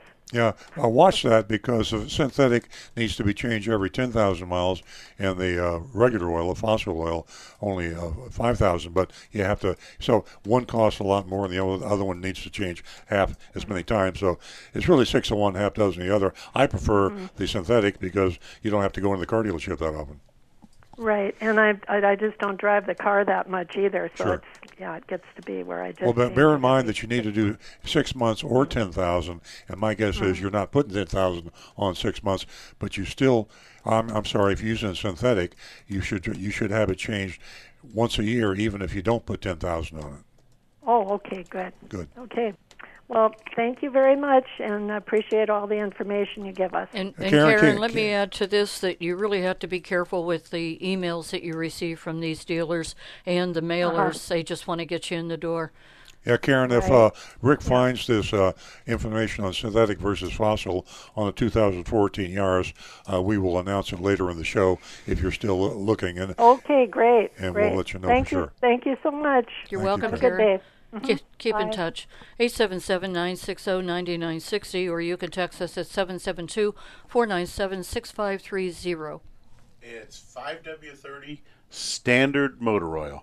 Standard motor oil. Karen, if you're still tuned in, they recommend that you use standard motor oil 5W30, and that does mean that you should check it every 6 months or 5,000 miles, whichever comes first. If you can use the synthetic, but if you use synthetic, it's more expensive, but you only have to worry about it every 10,000 miles or 1 year. So it's your call. The synthetic actually is a little bit better, but not a whole lot better.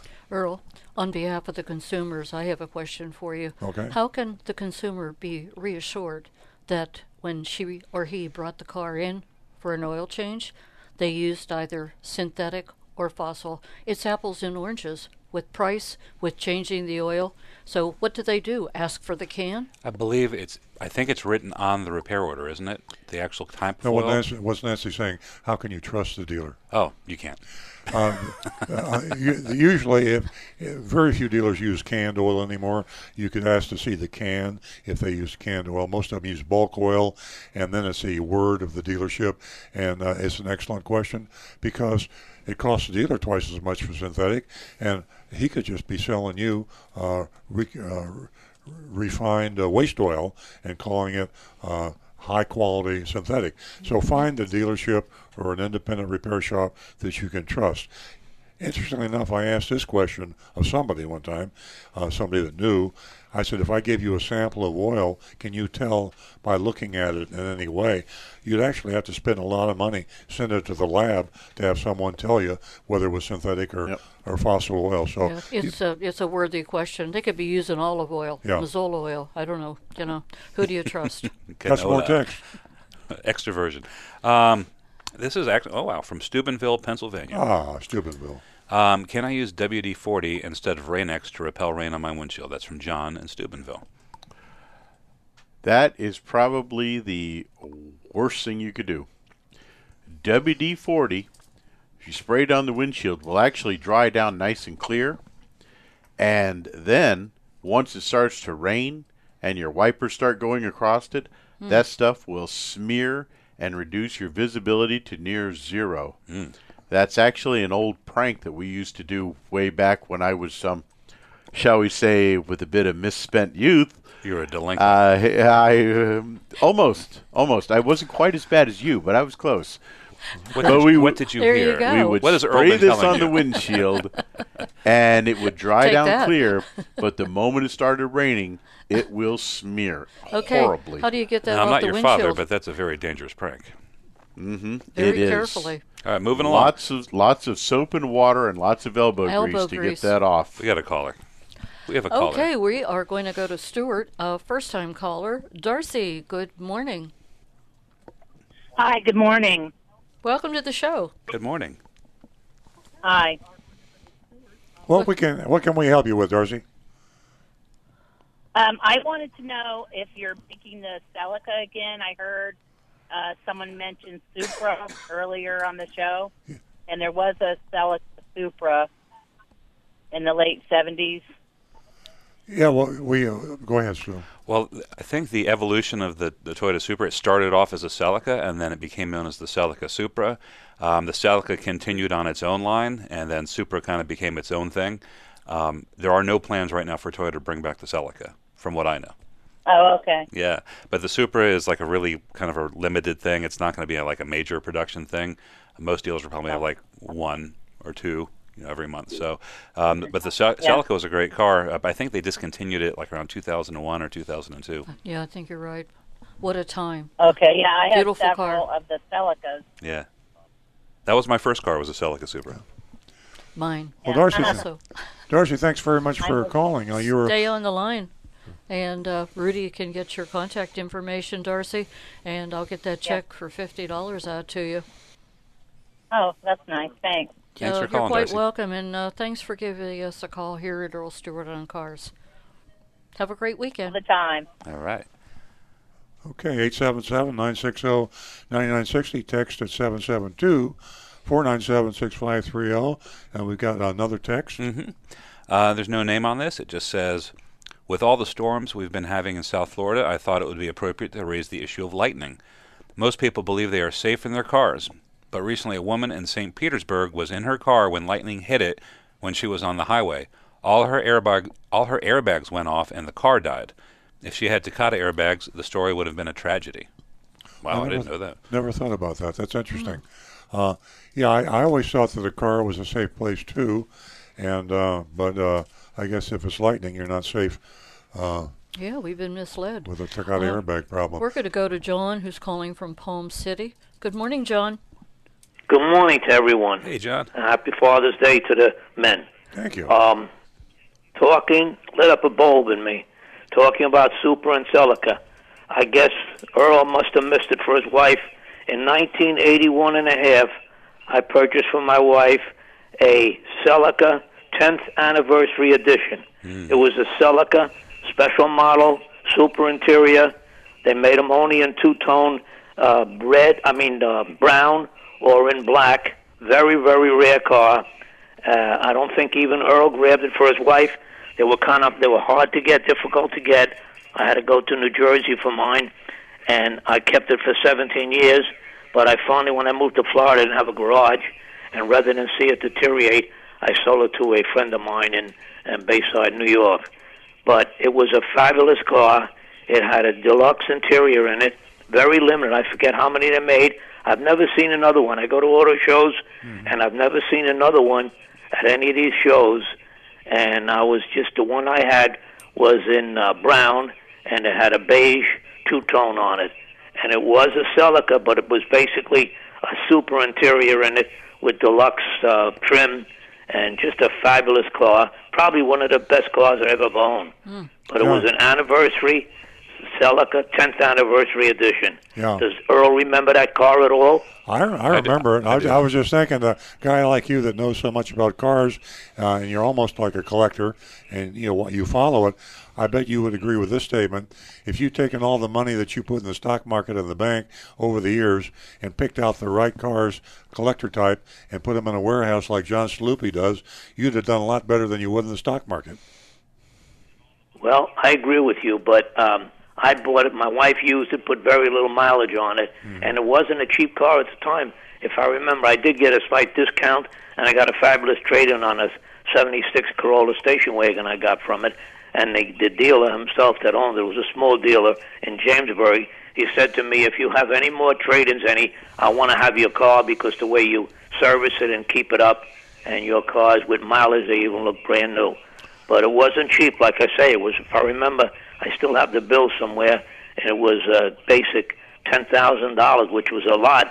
That was a recession time. Yeah. And for a Celica, basically it was a Celica. A lot of money at the time, but a very, very rare car. Yeah. What a wonderful The second gift. thing I wanted to bring up about is safety. I really have to laugh. Earl is right.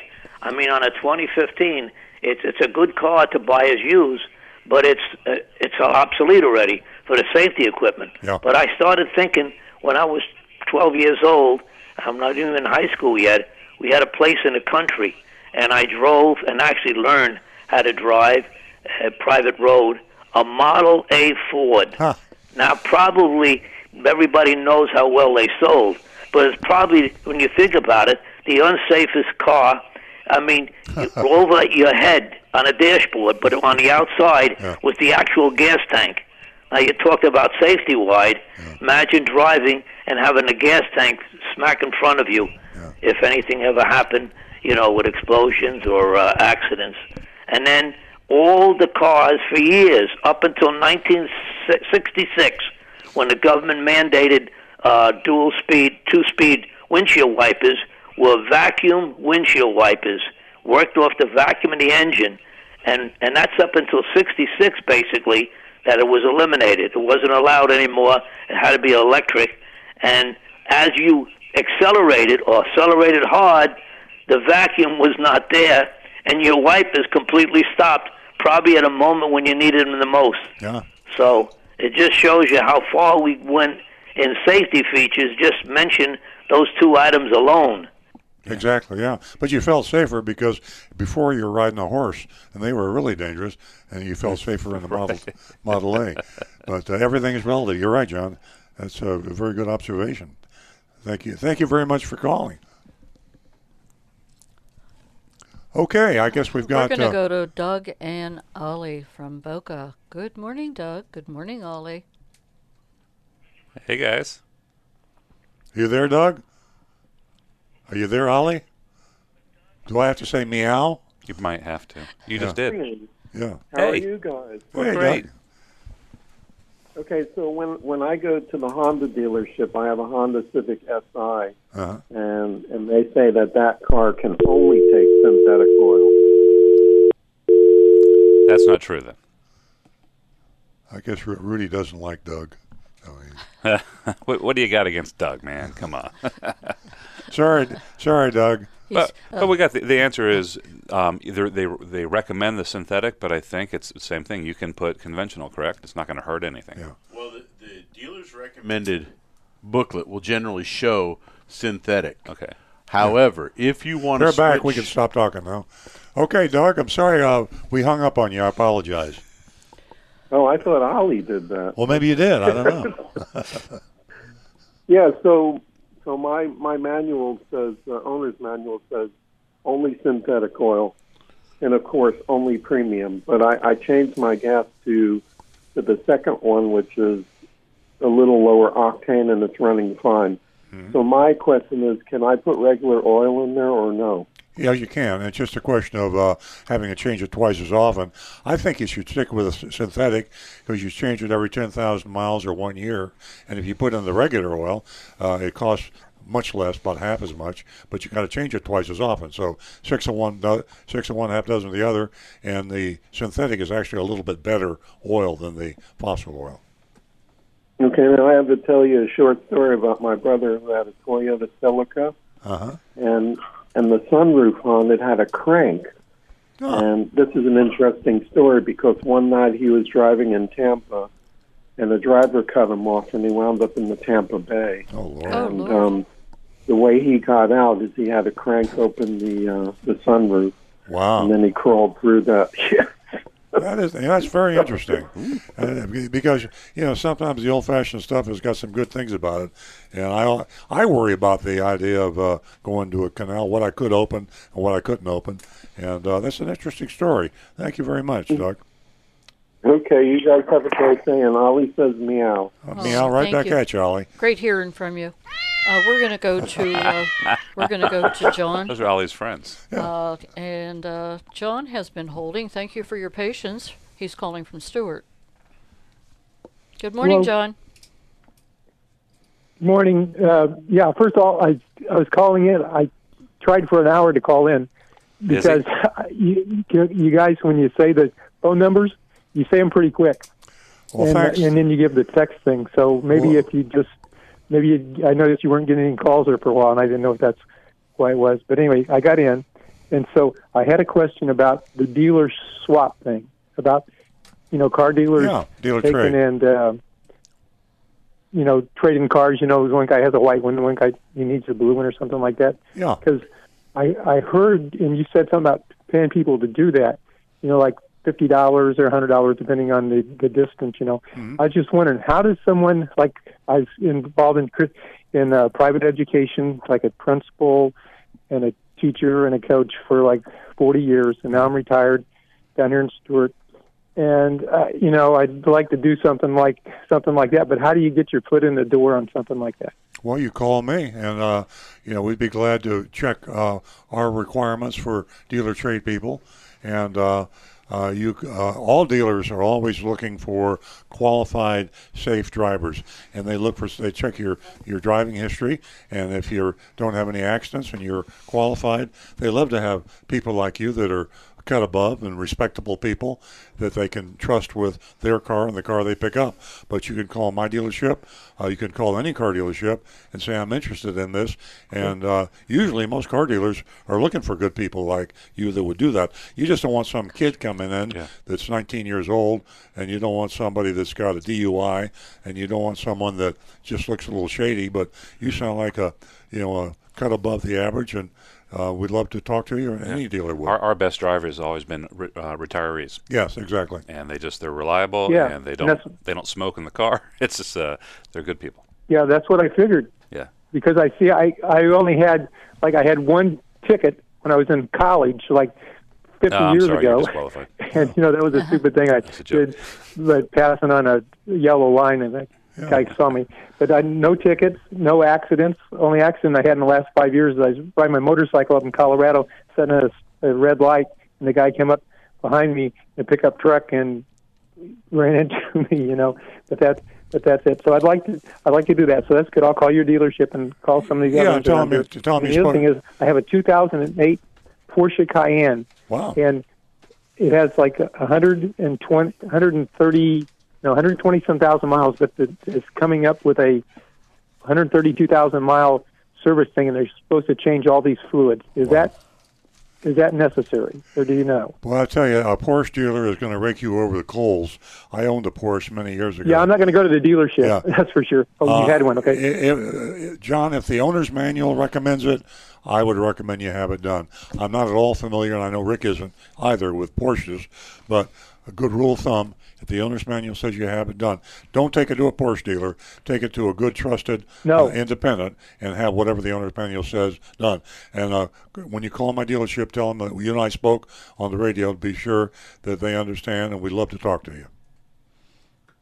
Okay, that sounds good. I love your show. I listen to it almost every Saturday. So you guys keep up the good work. Thank you very much. Thank you. Sure. Go ahead. Hey, John, just a quick thought if you're still listening. Go online and look for public forums for Porsche owners.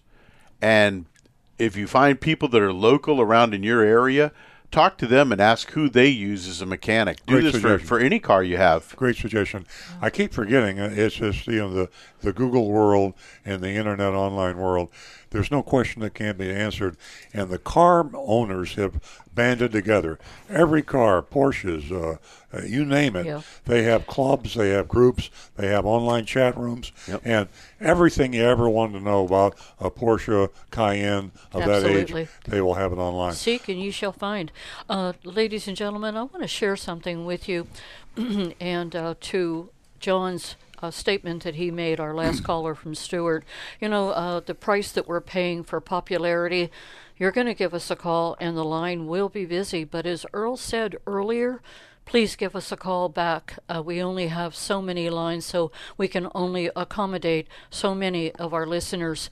And I will try, we all will, John, to slow down whenever we do give out that phone number. 877-960-9960. Right now, we're not taking any more callers because we are going to our mystery shopping report. Actually, we're going to a couple texts, then we're going to mystery shopping report. To finish this up, you can get in touch with us by text at 772-497-6530. Now to Stu's Texas he'd like to share with us. All right, here we go. Hello, guys. Been listening for months now up here in Vermont. Yay. Question. I have a chance to get a new leftover 2018 Jeep Compass Trailhawk today. There is $5,500 in rebates. They're also supposedly giving it to me for cost, and they're giving me the holdback. MSRP is $31,888. My sale price is $30,400, and then the rebate would come off. Should I expect a deeper discount than this for the car they've had on their lot for over 400 days?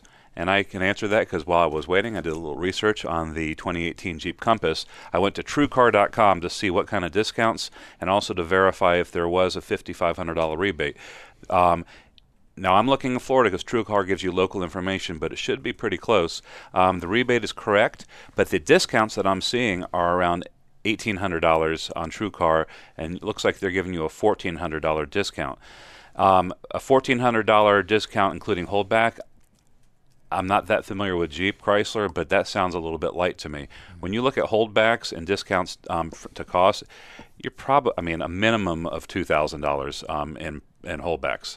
So, and you can just go to TrueCar.com, input your information. They'll give you the TrueCar dealers in your region, and you can compare that TrueCar price because TrueCar requires that they put their dealer-installed accessories and all their hidden fees into the TrueCar price. So you get an out-the-door price plus government fees only from TrueCar. Compare that with what this dealer told you. And furthermore, if you have any Costco warehouses in your area, I would look for a Jeep dealer who is affiliated with Costco Auto Program.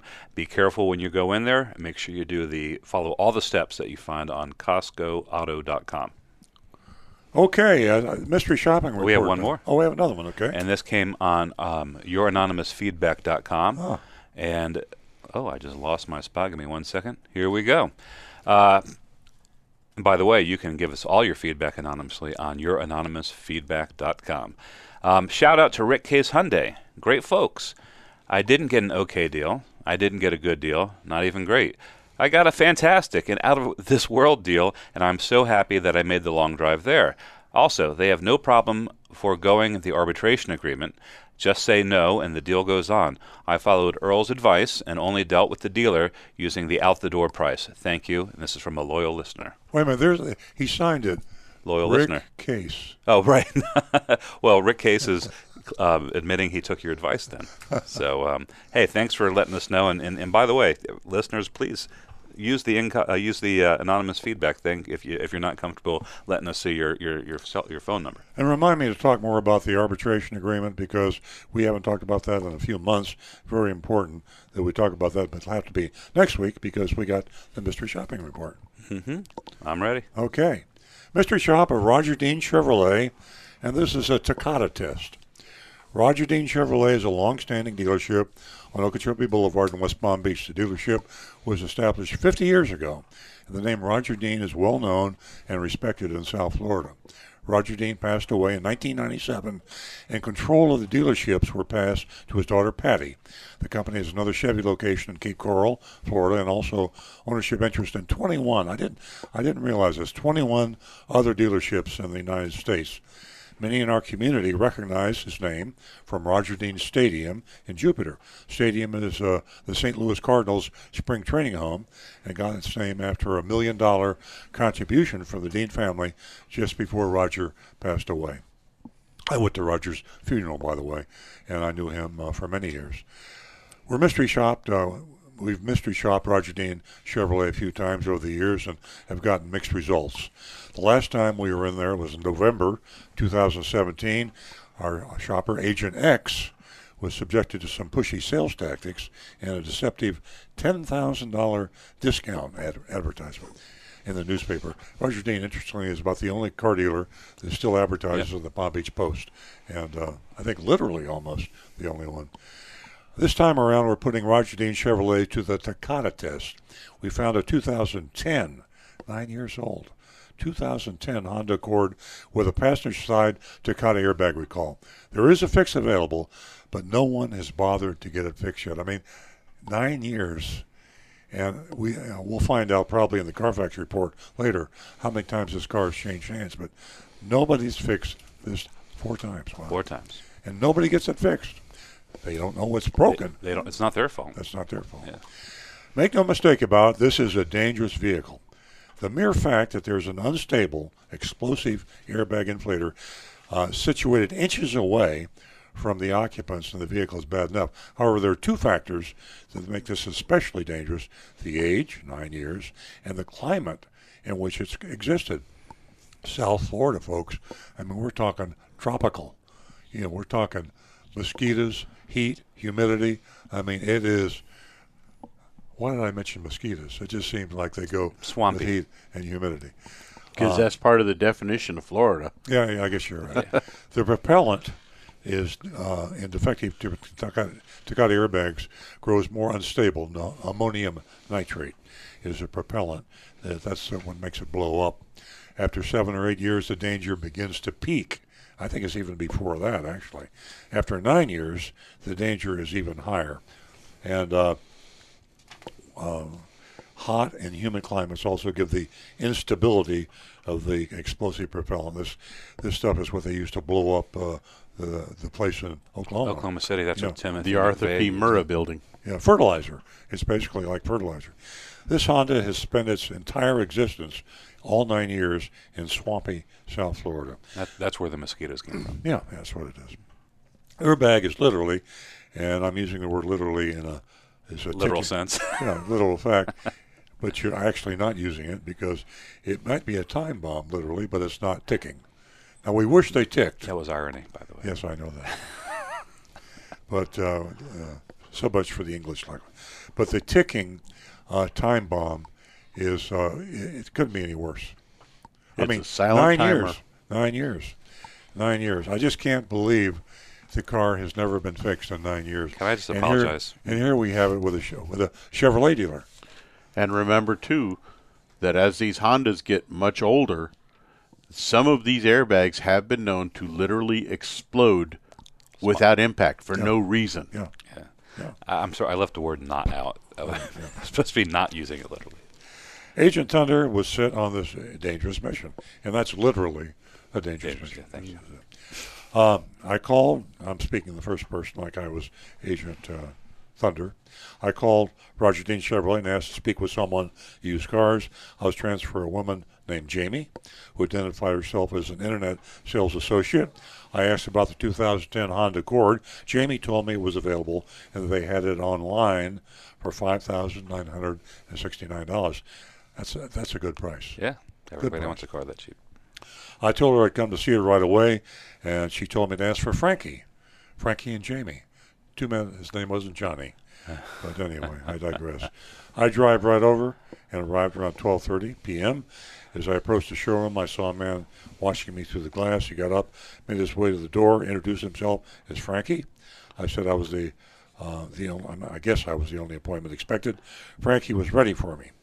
He said it was good to see me and suggested we go see the Accord. He already had the keys in his hand.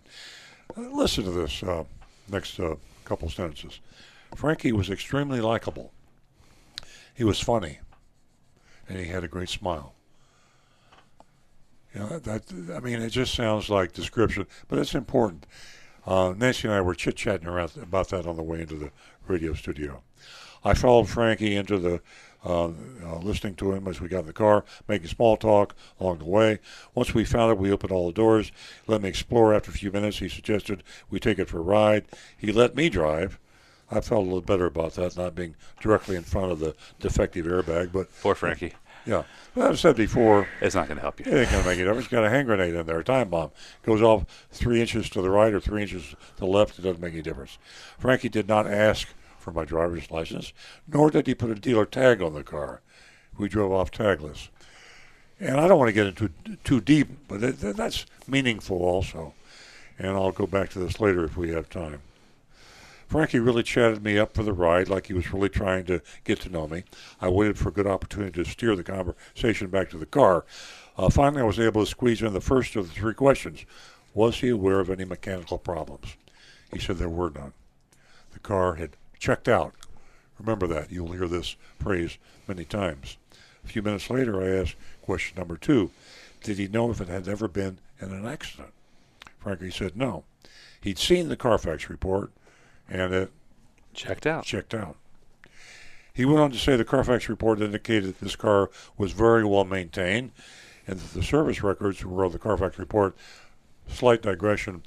The Carfax reports mostly have the maintenance records. They didn't used to, but most of the dealers signed the authority, the disclosure, whatever they have to sign to allow Carfax to report all the maintenance.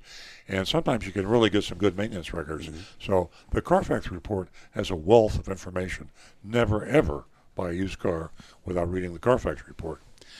As we pulled back into the dealership, I asked the final question, are there any safety issues that should worry me? He said there were none, and referred to the Carfax again. He said again that it checked out. He reminded me that it had undergone a full inspection and was ready for sale by Roger Dean Service. Now remember, this is a Chevrolet dealer selling a Honda. Yeah. They have to take it to another dealer. If it was a Chevrolet car they were selling, it would be far less inconvenient for them to do that. And I think this is probably the problem, that the only reason that you don't see these Takata airbags. In fact, it's money to the service department. And a good used car manager will go to his used car lot at a Chevrolet dealership, and if there are any recalls, he will flag them for the service department, and the service manager is the one ought to do that because he gets paid on this. And so you'd be nuts not to do the Honda recalls on a Honda dealership or the Chevy recalls. It's a shame because it is a matter of convenience. If I look at a Honda dealership, I don't find Hondas with recalls. Yeah. If I look at a Chevy, I'd say same thing, but it's the Cross brand. And that's the reason we need regulation and we need outside people looking at this, because if I'm a used car manager and I trade in a Honda at a Chevrolet dealership, there's only one thing on my mind. How fast can I get that car washed and cleaned up and put on the lot and sold and the commission in my pocket? Sales manager gets paid on the commission. Salesman gets paid on commission. Everybody gets paid on commission on the car dealership.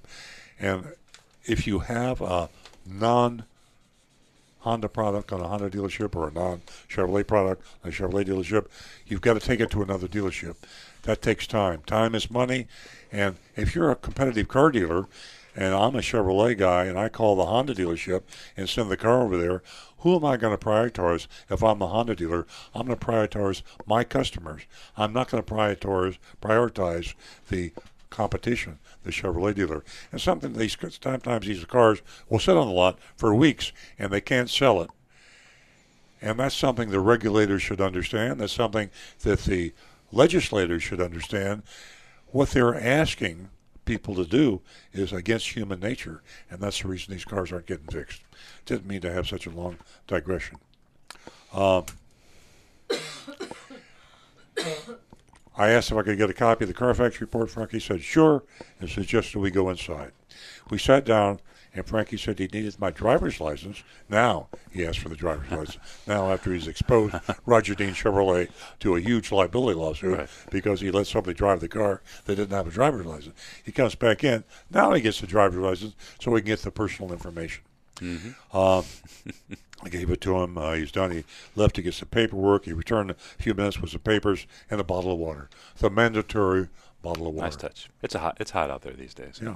Frankie put the Carfax report in front of me, showed me that there were no accidents. When he got to the part that showed the recall, I stopped him and I asked him to explain. Frankie said that the recall had been taken care of on June 14th, 2016. Now, anybody would believe that. If he said, yes, it's been taken care of, or, yeah, sure, it's taken care of, or, oh, yeah. But when you say, yes, it's been taken care of, in fact, it was on June the 14th, 2016, that was fixed. Everybody's going to believe that, right? Very specific. Yeah. He is woefully misinformed. Yeah. He then stated that they stand by the used cars we sell, and they would not sell any vehicle with outstanding safety recalls. Now, I'm going back to the first page.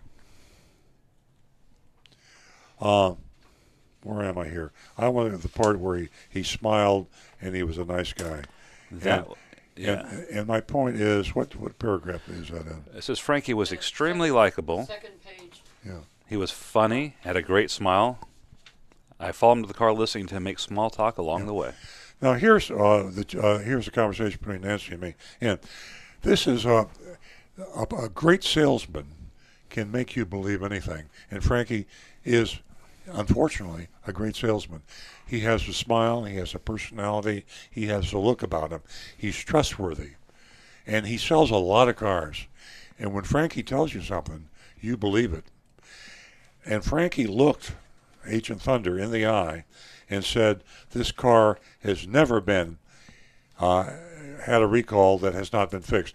There was a recall, and we fixed it in 2016 on June 14th. And actually, that was the date that the recall was issued. Exactly, yeah. Here's Frankie. So this is, there's Frankie, yeah. Wow. Premeditated lie.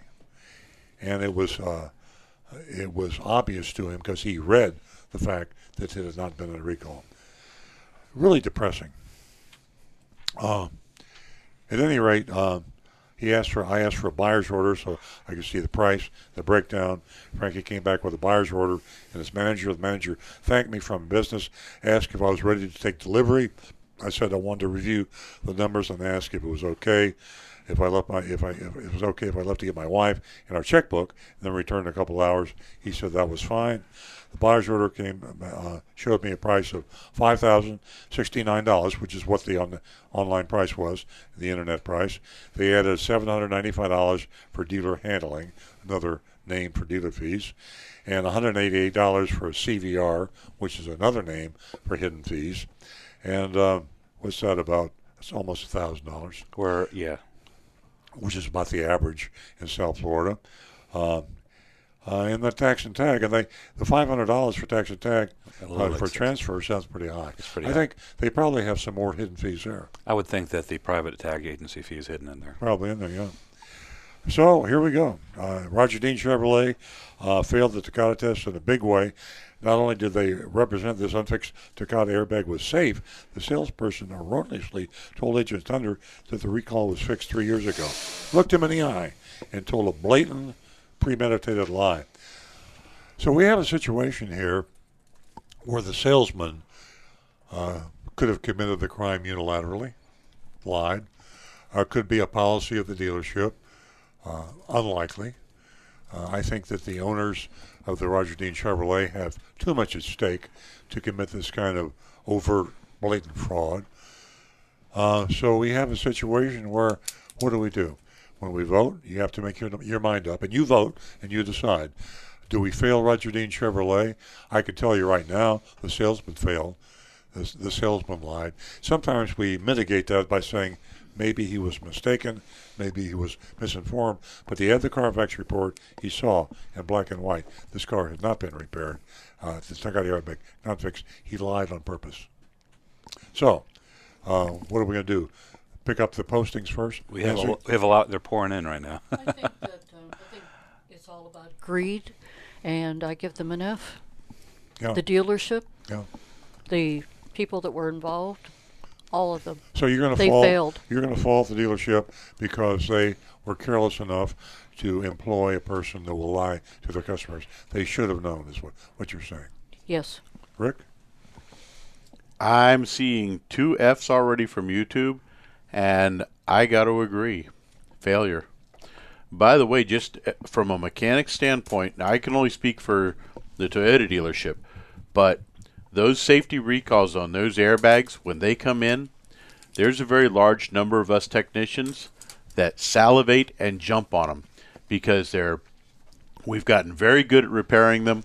We can do it very quickly, and Toyota pays us very well to do it. You make money. Hey. So we make money doing that. There's money made, and I'll bet you Honda's the same way. There's money to be made the right way.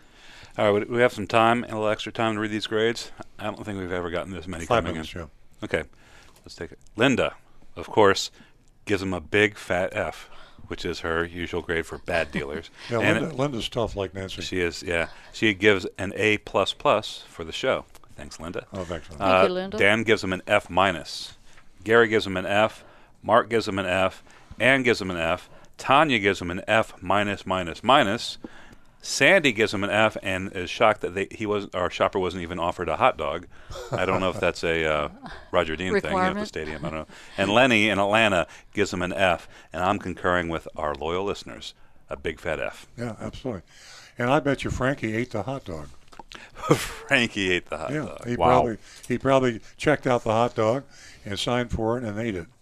Okay, I don't think we had anybody pass Roger Dean Chevrolet. I will say this, that there are a lot of dealerships out there that have Frankies working for them. I can't leave Doug and Ollie out. An F from Doug and an F from Ollie. Okay, there we have the cat. You know, Ollie could overrule the everybody. The cat has spoken. If Ollie had said A, we'd have had to pass it. We got the CAT scan report. That's pretty good, actually. So here we are, flunking Roger Dean Chevrolet, and as I said, there are a lot of Frankies and a lot of dealerships out there. So you dealers, or you general managers, or you general sales managers, find the Frankies in your dealership and teach them how to read a damn Carfax report. Mystery shop your own your own dealership. At my dealership, we mystery shop ourselves every week. We mystery shop outside dealers, and we mystery shop ourselves. You know, unless you're there in the trenches as to what's going on, you don't know what's going on. If you call your Frankies into a sales meeting and say, to all you Frankies, don't ever lie to a customer. Has anybody ever lied to a customer? Raise your hand. Frankie's not going to raise his hand. The only way you're going to find your Frankie in a dealership is to mystery shop it and root him out. But you see what happened? Roger Dean Chevrolet goes on the do not recommend list. Roger Dean is dead, but the owners are alive, and the owners are getting a failing grade because of Frankie. Get rid of your Frankies, folks. Mystery shop your own show. I think that wraps it up. That is. That was a shocking report. It was. I was shocked. It was. And ladies and gentlemen, we'd love to hear from you. Take advantage of youranonymousfeedback.com. Yes. We would love your opinion on everything. Youranonymousfeedback.com. And today, you've really got to do your homework whenever you go out into that minefield. I'm telling you, don't go shopping alone. And that affidavit I talked to you about earlier, ensure that you get an out-the-door price. So take advantage of that at www.outthedoorpriceaffidavit.com. Happy Father's Day, Daddy. Well, thank you very much. Happy Father's Day, Daddy. Thank you very much. Happy Father's Day, sir. Happy Father's Day, Rick. Thank you. Happy Father's Day, gentlemen. To all the gentlemen in the studio. And also I want to take a moment and thank Rudy and Jonathan for all their help and those special sound effects that Rudy shares with us every week. We're quite a team here, and I hope that you enjoyed the show as much as we did. the recovering car dealer, I think, has something to say about his available on confessions. Amazon.com. 100% of the proceeds go to Big Dog Ranch Rescue. 100% of the proceeds. Amazon.com. Confessions of a Recovering Car Dealer. Thank you very much. Ladies and gentlemen, have a wonderful weekend, and happy Father's Day to all you fathers out there. We'll be back next week, same time, Saturday morning at 8 a.m.